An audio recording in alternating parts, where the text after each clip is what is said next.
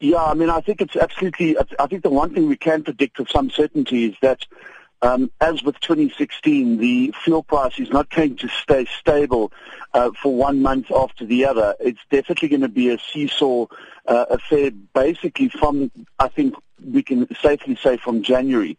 And there are a number of factors that are leading to this. First of all, there's international instability. This is bringing about some form of instability in terms of the rand-US dollar exchange rate. The effects of the Trump presidency still need to be fully realized. We need to understand some of the policies that are going to come from that. We've seen OPEC cut production. That's going to have an impact on demand in terms of international petroleum prices. Locally, there will be political developments that will impact on rating agencies' views of South Africa. So all of these different factors are going to give us some idea, or give you some idea of the complexities that are coming into play in terms of determining the fuel price. And because of that, we can't say, it's going to be a stable, easy ride. All of these factors will in some way go up or down during the year. And because of that, they will impact on the fuel price, and it will go up and down during the year as well. That's our prediction, at least in any case. And you say the political situation is also adding to all of this instability. Talk to us about that, Layton.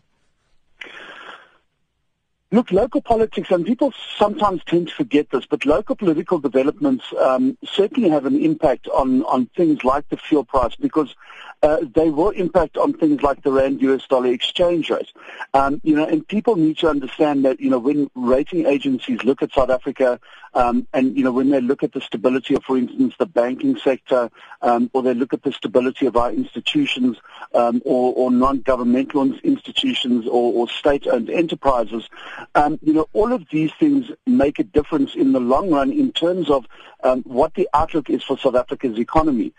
If that outlook is poor, then obviously the rand is going to take a bit of a knock against the dollar, and that's going to have a knock-on effect on the fuel price.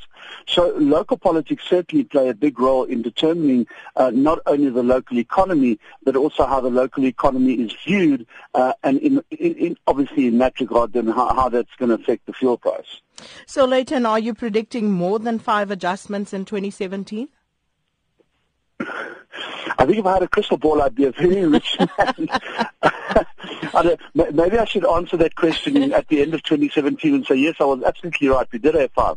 Look, it's very difficult to predict. I think what we are definitely predicting is that it's going to go up and down. It may go up more than it's going to go down. And I think what we saw at the end of 2016 was that the price at the end of the year was about 45 cents more than the price at the beginning of the year.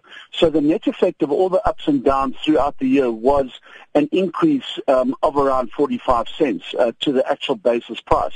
But at one point during the year, we saw a high of 13.34 rand. Yeah. Will we see that again this year? I don't know. I mean, we're already on 13.10 rand. Depending on how, obviously, all these factors play out, it may go up again. Whether it's going to go up a specific number of times, it's difficult for me to say at this stage, Sakina. So try and dust off that crystal ball of yours. We've already seen one adjustment now, recently. Yes. So when do you think we can expect the next one? Sure. I think, look, we have a look at the figures on a daily basis, and then at the middle of the month we make a mid-month prediction. So I think we'll get definitely a better picture in the next couple of days about what the situation is going to look like at the end of January going into February. Our expectation, though, is because we've had a pretty big increase this month, it may be an increase going into February, but maybe not a massive increase going into February. Well, Layton, thank you so much. And please keep us posted when you do know, which way it's going to go. We'd love to know sooner rather than later. Thank you so much for your time this morning. And that was Layton Beard, spokesperson for Automobile Association.